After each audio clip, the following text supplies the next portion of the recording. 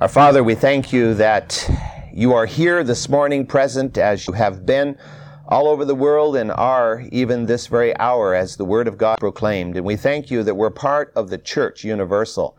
Wherever men and women are meeting and are praising and worshiping you and studying the Word of God together, you have promised that there you are in the midst.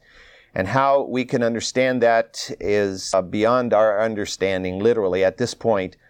But someday when we pass your presence, we'll be able to grasp how it is. You can be everywhere, equally present, powerfully present, as if we are the only important people in your eyes. We thank you, Lord, that your love is for all, that you are present with us here this morning, that you are here to speak through your word to each of us, even though the word was written in these passages that we'll be looking at this morning 3,500 years ago, yet they are powerful to speak to us today as we come to the end of the second millennium. And we're so thankful, Lord, that we can trust in your reality. And we ask that throughout our Sunday school and church hour this morning that you will be working your great will in Christ's name. Amen. The final chapter of the book of Numbers, which is chapter 36, deals specifically with just one topic, and that is the topic of inheritance through marriage. If you will remember, a few weeks back when we dealt with the 27th chapter of Numbers, there were these 5 women who came to Moses and said, "Our father has died, therefore he will receive an inheritance when we get into the land. We have no brothers. Therefore, we are requesting the inheritance for ourselves." These are the daughters of Zelophehad. One of the important understandings of God is that a great attribute of God is justice. Above, or not necessarily above, but equal to all of his other attributes, God is just. God is fair. And so out of his justice, said to Moses, grant to these ladies an inheritance in the land of Canaan. But as we look at this particular chapter, we discover that this right that was given to these ladies had certain limitations to it. So let's turn to the 36th chapter and let's begin reading at verse 6. This is what the Lord commanded concerning the daughters of Zelophehad, saying, "Let them marry whom they wish. Only they must marry within the family of the tribe of their father. Thus no inheritance of the sons of Israel shall be transferred from tribe to tribe. For the sons of Israel shall each hold to the inheritance of the tribe of his fathers. And every daughter who comes into possession of an inheritance of any tribe of the sons of Israel shall be wife to one of the family of the tribe of her father, so that the sons of Israel each may possess the inheritance of his father. Thus no inheritance shall be transferred from one tribe to another tribe. For the tribes of the sons of Israel shall each hold to his own inheritance. Just as the Lord had commanded Moses, so the daughters of Zelophehad did. Mahlah, Tirzah, Hoglah, Milcah, and Noah, the sons of Zelophehad, married their uncles' sons. They married those from families of the sons of Manasseh, the son of Joseph, and their inheritance remained with the tribe of the family of their father. There was a higher law, you see. The higher law that God had ordained was that tribal land given to any tribe will remain in that tribe in perpetuity. And remember when we studied previously in the Pentateuch, we talked a little about the year of Jubilee. Whenever there was any sale of land, it was only to be momentarily. In the Jubilee, the 50th year, it was to return back to the original owners of the property. So obviously, whenever you sold property, it had to be prorated, almost like a lease rather than actually a sale of the land. And this was God's ordinance in order to keep order within Israel. One of the things you discover about God as you study through the whole Scripture is God is the God of order. He does everything decently and in order. He's not the God of chaos. He is not a God of chaos. It is out of chaos that God created order and brought the world into existence. And so as we study about Him, we have to know that whenever you encounter something which claims to be Christian, but it is absolutely chaotic, don't believe it. It is man's perversion of truth, because God is a God of order. That doesn't mean God expects us all to sit in little rows, and do just exactly the same thing, go through some kind of ritual. But He is a God of order. And He is a God of that which is decent. And that's what we find here. The property is to remain within this tribe, because otherwise you're going to have people selling the land here. You're going to have women marrying out of the tribe and taking their inheritance with them. And pretty soon it's all chaos. And land titles would become absolutely confused. So in this case, what we discover is that the daughters of Zelophehad could retain their inheritance only if they married within the tribe of Manasseh, which was their tribe. Now, that is a number. So you might be of the same tribe, but your connection to whomever you married would be, could be far away. In this particular case, of course, it says they married their uncle's sons, which would be their first cousins. And, of course, that's common throughout history. We know Abraham married his half-sister. Not that that was something that was, advocated. But further we get away from the beginning, the more that becomes a real problem, as we know. But for these ladies, this was apparently not a problem. And so they each found a husband, and the whole thing resolved itself in the way that God would have it to. Now, what's interesting about this is that where was this land that these ladies were given as an inheritance? You remember we studied all about their inheritance back in the 27th chapter. And what's interesting to find out is their land was the portion east of the Jordan. Because half the tribe of Manasseh was given territory up around the Sea of Galilee, but on the east side of the Sea of Galilee, in what is today the country of Jordan or the country of Syria. And so that's where they had their land. And so we're talking about them settling it now. They moved into it now. It wasn't something yet ahead because the conquest was ahead. They were actually settling in it now, so it became, of course, an urgent issue for them. And the whole thing was resolved because God is a God of order. We're moving now into the book of Deuteronomy. So if you'll turn to page 232. The book of Deuteronomy is the very last scroll of the Mosaic Pentateuch. It is comprised largely of Moses' farewell speeches. And since it also records his death, I think it becomes obvious that it was the last of his writings. Now, the title, Deuteronomy. One of those book names that when you were young, if you had anything to do with the church when you were young, you were trying to memorize the books of the Bible. What is this word here? Deuteronomy. Deuteronomy means repetition of the law. The law repeated. It comes from the Greek, and it is the title given to the book in the Septuagint. The translation, the very first translation of the Hebrew Scripture into Greek, which occurred about 150 years or so before Christ. This was the name given to the book. And the Hellenistic Jews in the time of Christ referred to it by this name, Deuteronomy, or the Greek version of it. There is considerable material in Deuteronomy that is not recorded elsewhere in the Pentateuch.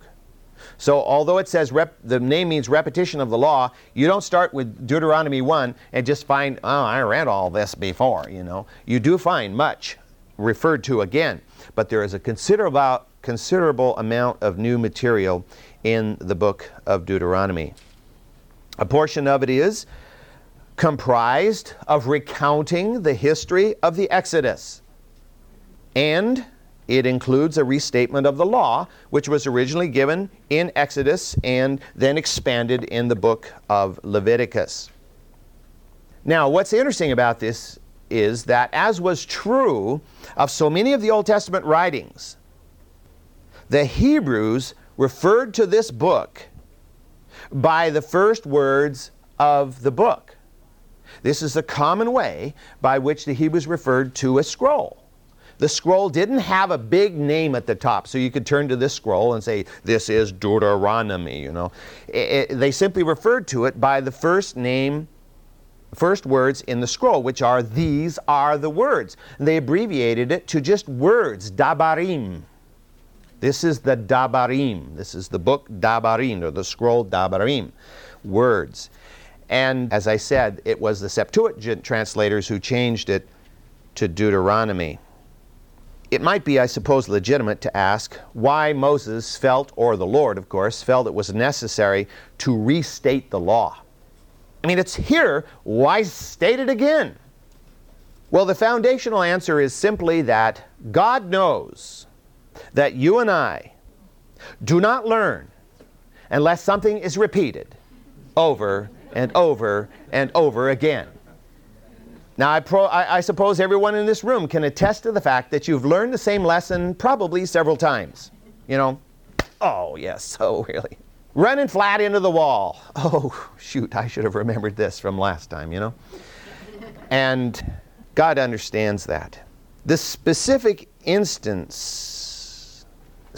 to this instance, was the fact that the generation that had witnessed the giving of the law, the generation that had stood at the base of Mount Sinai and seen the mount, felt the mountain quake and heard the roar of the fire and seen the fire and the thunder and seen Moses go up into the cloud and come back all bright lit, you know, that generation was now buried in the ground.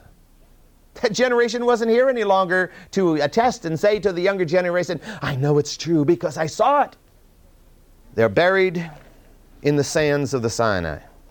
It is the generation now that's about to inherit the promised land, which had been nothing more than children at the time of the Sinai experience, or not even born yet, because that experience was 39 years before. So someone could have been born after that and be 38 years old, you know, the age of certainly accountability, the age of even moving into leadership.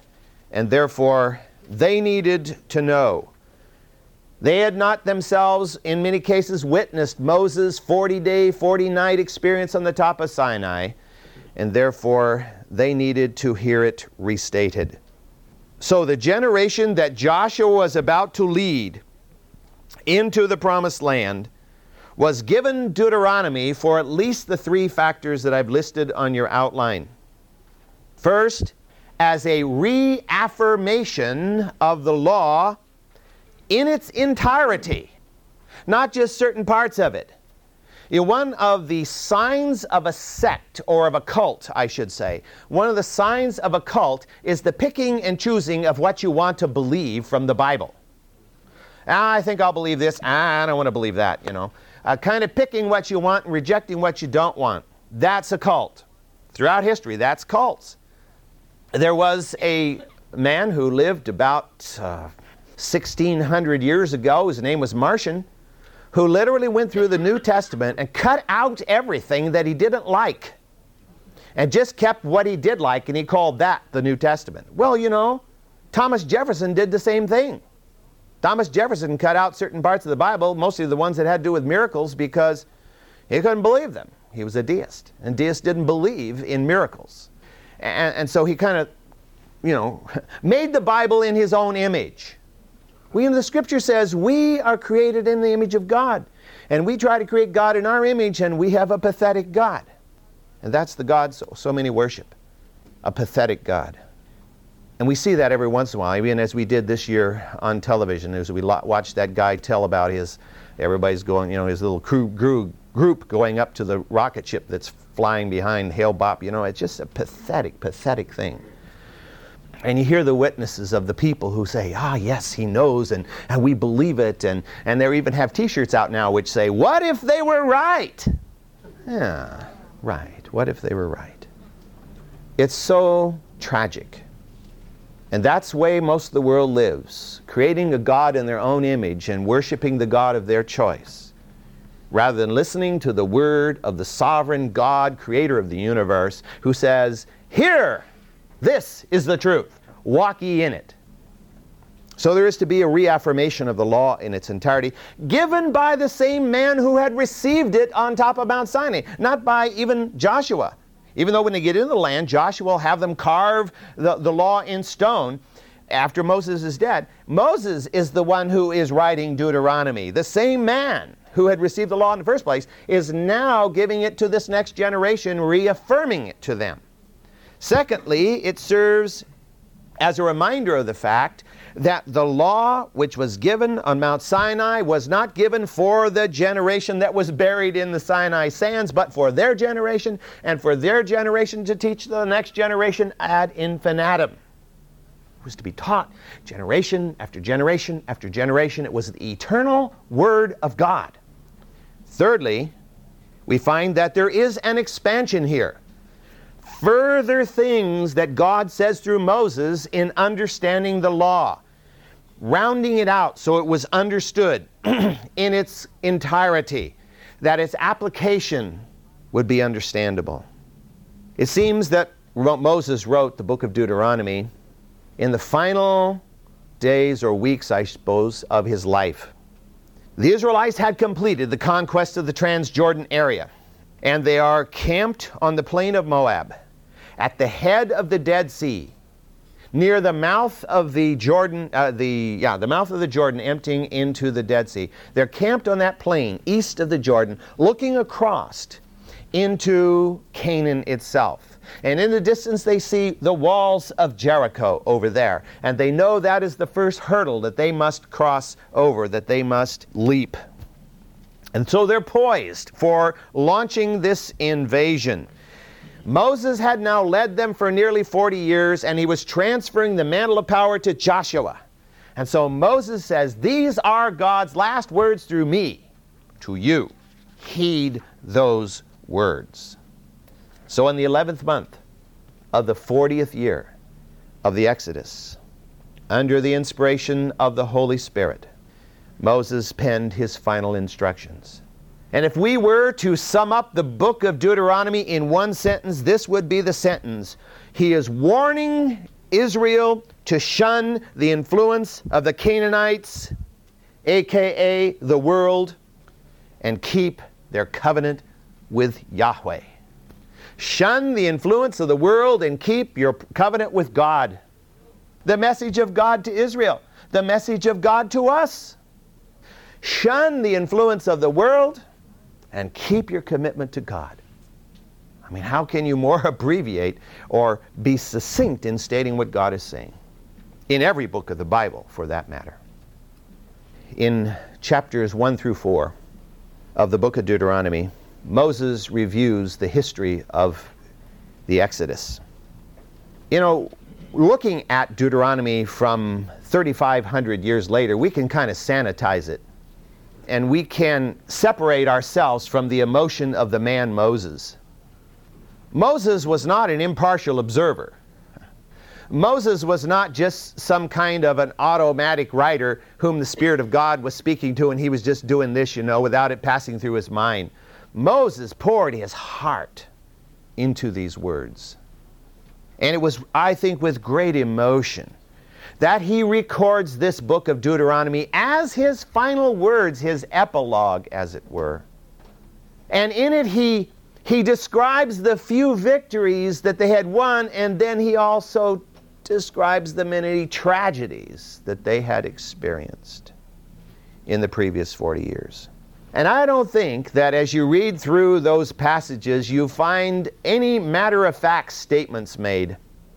Moses makes his statements with his heart.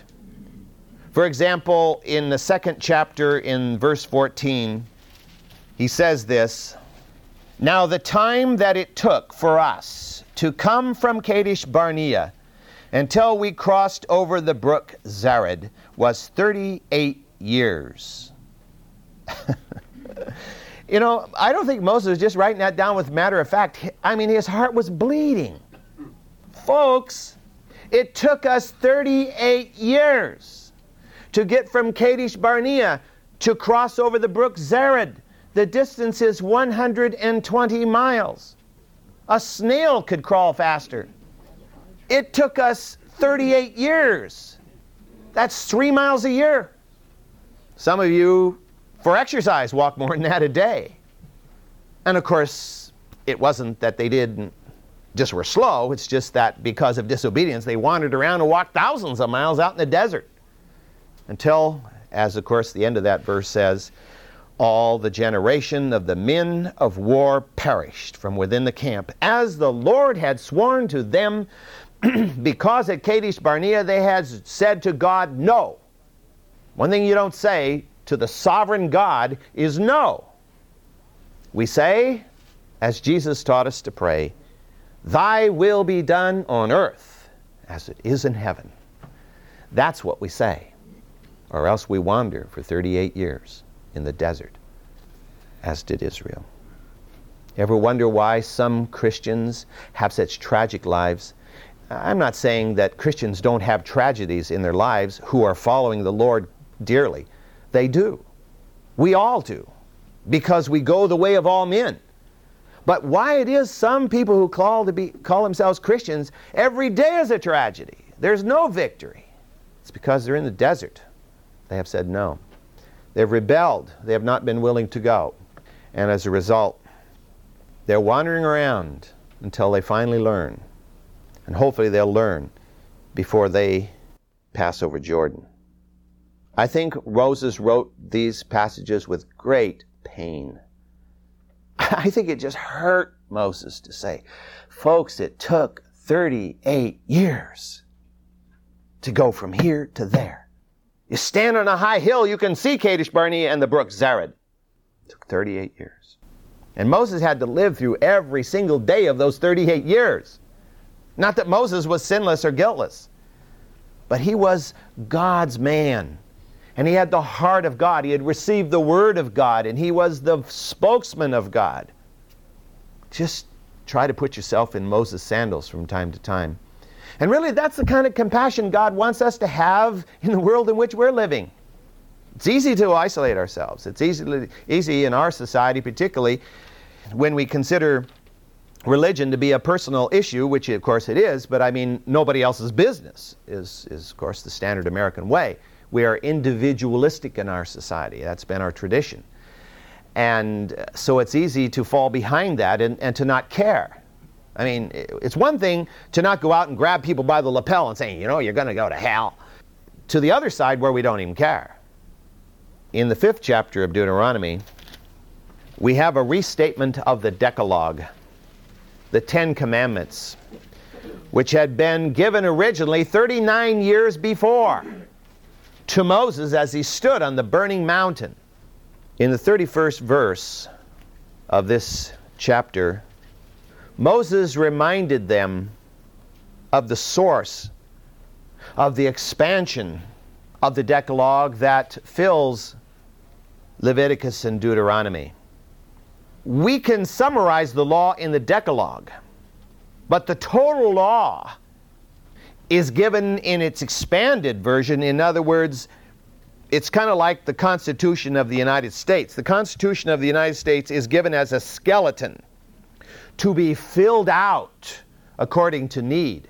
The Decalogue was the skeleton, and God built the framework around it in the remaining portions of Exodus, Leviticus, and Deuteronomy, in which he explained what all this means and what are the ramifications of thou shalt not kill, thou shalt not commit adultery, thou shalt not, bear false witness, and so forth. What does that mean? How must you live your life to demonstrate those realities?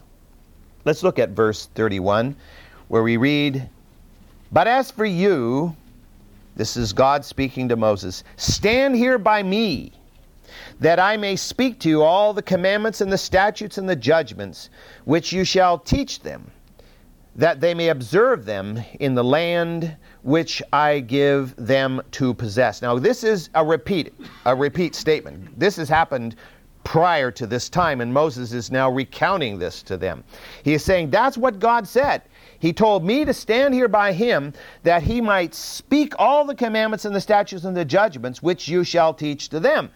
That's what the Pentateuch is made up of. Not just that simple little one statement of 10 laws, but all that it meant and how it was to be applied. All of that is the law, the Torah. And he completes the chapter with an exhortation which I believe has to be a cry from the depths of the soul of this man. Verse 32, "So you shall observe to do just as the Lord your God has commanded you. You shall not turn aside to the right or to the left.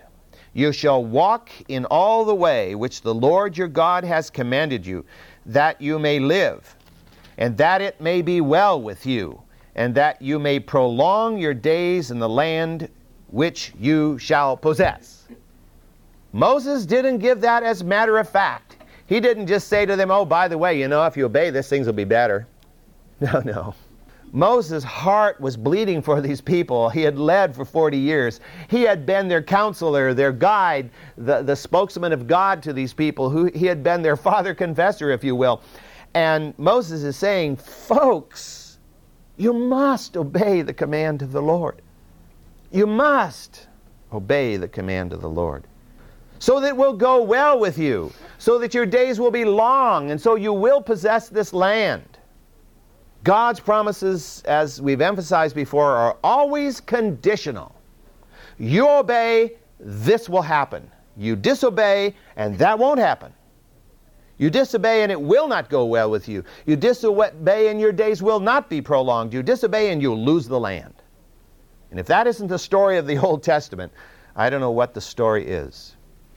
Story of a people who, yes, they obeyed today, and tomorrow they didn't, and next day they did. And you read the book of Judges, and the people are like this. You don't need to go to Great America to have a roller coaster ride. Just read Judges. You get a whole lot less dizzy, for one thing. Even though you stand in amazement saying, whoa, I think this is something I'm familiar with already, because we go through a somewhat similar roller coaster ride. Moses continues his exhortation on into chapter 6. Chapter 6 may be one of the absolute key chapters of all of the Old Testament. Certainly it is. Because he brings this whole exhortation of the first part of the book of Deuteronomy to a full crescendo here in this particular passage. Let me read verses 4 through 9 of Deuteronomy chapter 6. Hear, O Israel, the Lord is our God, the Lord is one. And you shall love the Lord your God with all your heart and with all your soul and with all your might. And these words which I am commanding you today shall be on your heart. And you shall teach them diligently to your sons, and shall talk of them when you sit in your house, and when you rise, and when you walk by the way, and when you lie down, and when you rise up. And you shall bind them as a sign on your hand, and they shall be as frontals on your forehead. And you shall write them on the doorposts of your house and on your gates. To the Jews, you're talking about the apex of their faith. They call this passage by the first word of the passage. Hear! Shema. This is the Shema, which is the Hebrew word hear! Exclamation point in this particular instance. This passage absolutely underscores the ultimately, utterly important truth of hearing the Word of God, of obeying the Word of God, and of teaching the Word of God. He is talking about here the very crux of life. If you want to come to the heart and core of life, this is it. There is nothing deeper or farther or more important in life than what it says here in the Shema. To hear the word of the Lord, to obey the word of the Lord, and to teach others the word of the Lord. There is nothing more important in life than that. And yet Satan has us pretty well hoodwinked a lot of the time. And we don't consider the word of the Lord to be anything more than something we come to listen to maybe a little bit on Sunday. And to obey if it's convenient. And if it's inconvenient, to figure a way by which it doesn't say what somebody says it says or what it seems to say. Which is another way by which cults are born. To take the clear word of the Lord and twist it and make it say something other than what it says.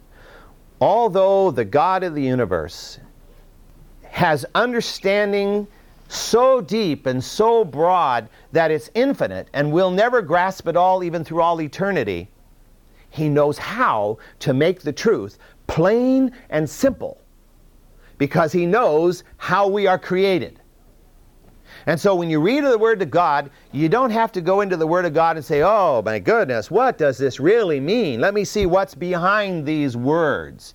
And try to come up with some kind of formula for in-depth truth, you know. This is the Gnostic pattern. The Gnostics, the early heretics of the church, tried to look behind what the Word of God says plainly and make it say something else, to deny everything that has to do with the flesh and to emphasize the mind only. And so you get to the point where what you do in the flesh is irrelevant because it's only the mind that matters. Well, the Scripture is plain because it was given by God to plain men to teach to other plain men and women, such as you and I. I mean, I don't care how far educated you or I may be. We're never educated to the point where we understand the Scripture in some hidden way that somebody else who is much less educated can't understand in the power of the Holy Spirit. That's why I really get tired of these so-called experts who come along and try to tell us that the Word really means this, not what it sounds like it means.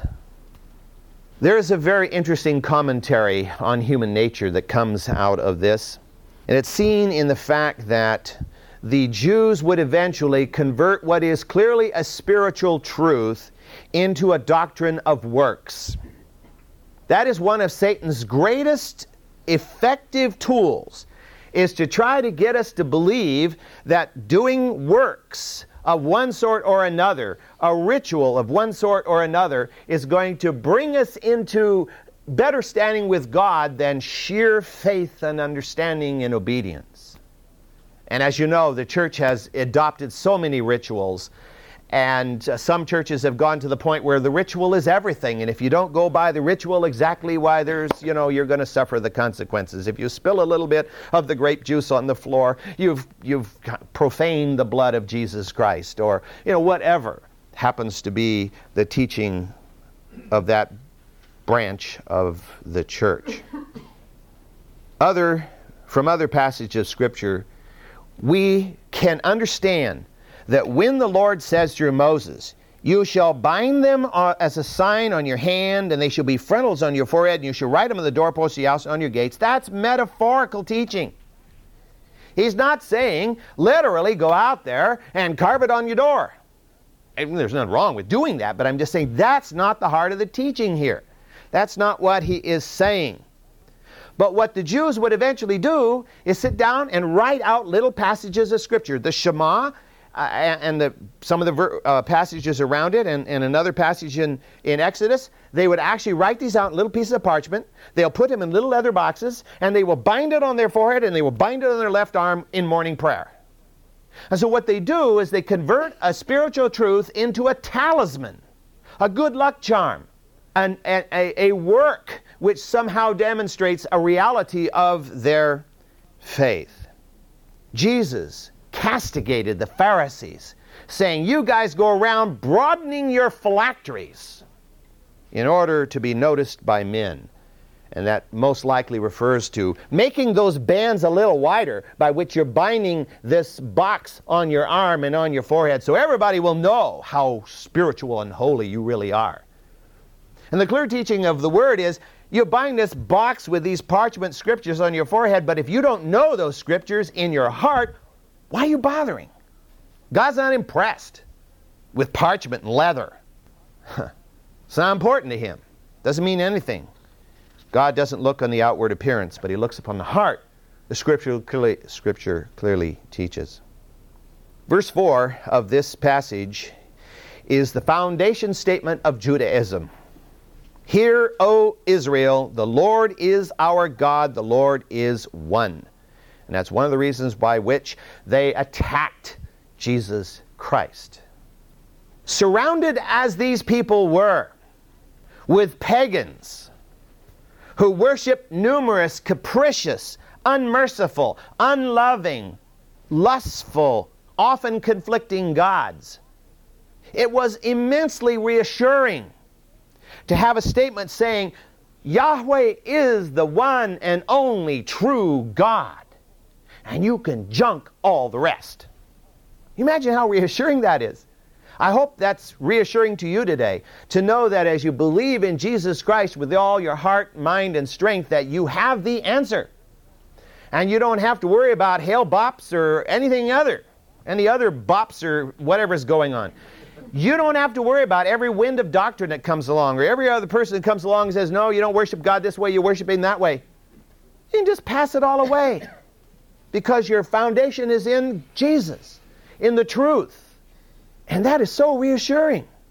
You probably have run into, as I have, people who they're just nervous because they're not sure about what this new idea isn't right, and they don't really understand it. And once they get into that one, they find, oh no, there's another one over here. And James, of course, talks about people cast about with every wind of doctrine, like the foam cast up on the beach. What is so important is the teaching throughout Scripture that God is self-consistent. Because that is not the doctrine of paganism. The pagans had to placate their gods because they never knew what the gods were going to do. And they knew even if they appeased the gods still might do dirt to them. Because almost all pagan gods are capable of both good and evil. And you didn't know what you were going to get. It's almost like the roll of the die. And it really was. The cutting open of the duck and looking at its liver and oh man, the liver's this way, we're in trouble. And we think, sane human beings believe this? God is self-consistent. He is immutable. What He said yesterday is true today. Jesus Christ the same yesterday, today, and forever. What Jesus said to His people 1900 years ago is true today and will be eternally true. And through Moses came the truth, by which the worshipers could know how to worship and what to believe, and they didn't have to be confused, not knowing, oh man, if I don't do this right, zap, if I do that, zap. This is what to do. This is the way, walk in it. In his commentary on this passage in Deuteronomy, the messages don't hit it that hard.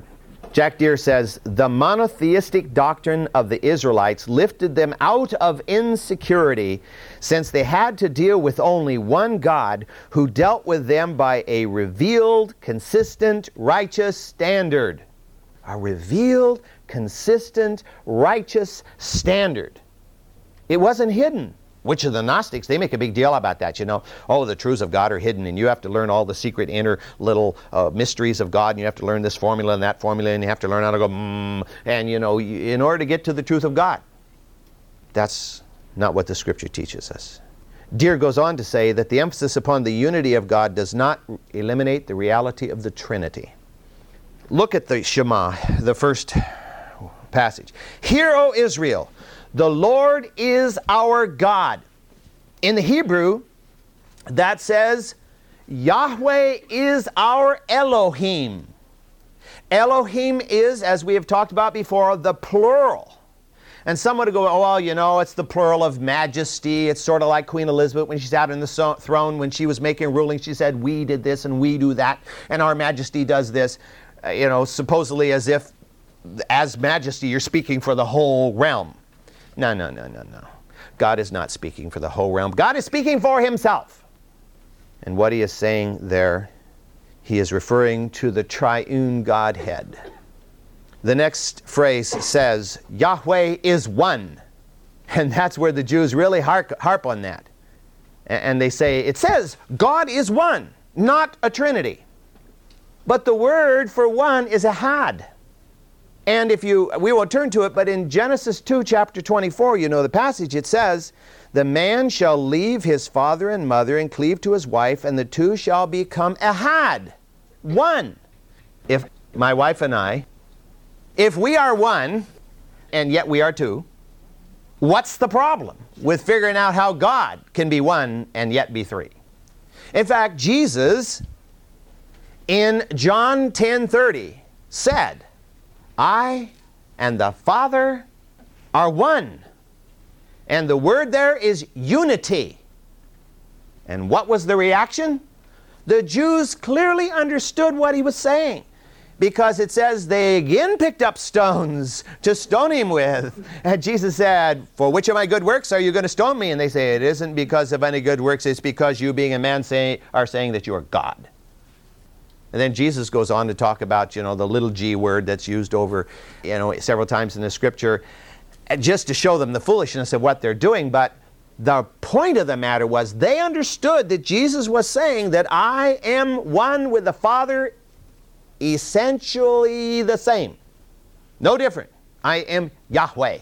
Whoa, They could not get that at all. It only comes, of course, by divine enlightenment. And that's why, if you have any Jewish friends, prayer is what's going to change them. Not harping on the Word or whatever else, even though they need to know the Word. But it's prayer, because the Spirit of God is the only one who can open their heart to see the truth of who Jesus really is. In his dealings with the Pharisees, Jesus highlighted the paramount importance of verse 5 of this passage, where it says, you shall love the Lord God with all your heart, with all your soul, and with all your might. Let me, in closing, just turn to that passage in Matthew 22.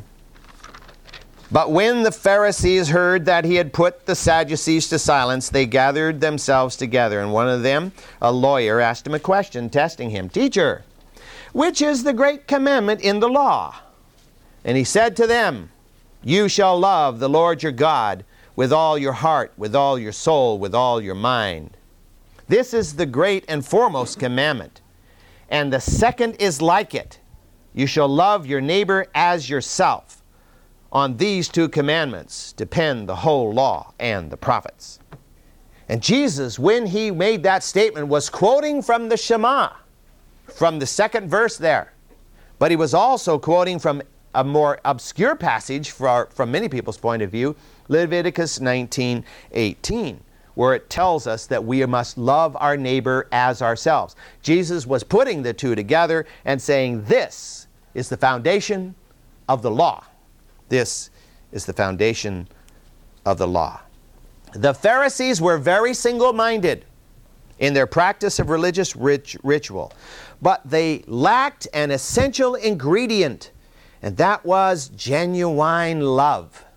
And you remember that's what destroyed the church at Ephesus. Jesus said, return to your first love. You've lost it. And Paul spends the whole of 1 Corinthians 13 contrasting the virtues of love with what we might call Pharisaical religiosity. And he sums it all up with the words, but the greatest of these is love. And of course the word is, as you have heard in probably multitude of sermons, the agape word, not the brotherly love which everybody has or the erotic love, but the love of God, which can only be in your heart if God instills it there. And this is really the key to the Shema. Well, we will move into the passage that follows the Shema next time.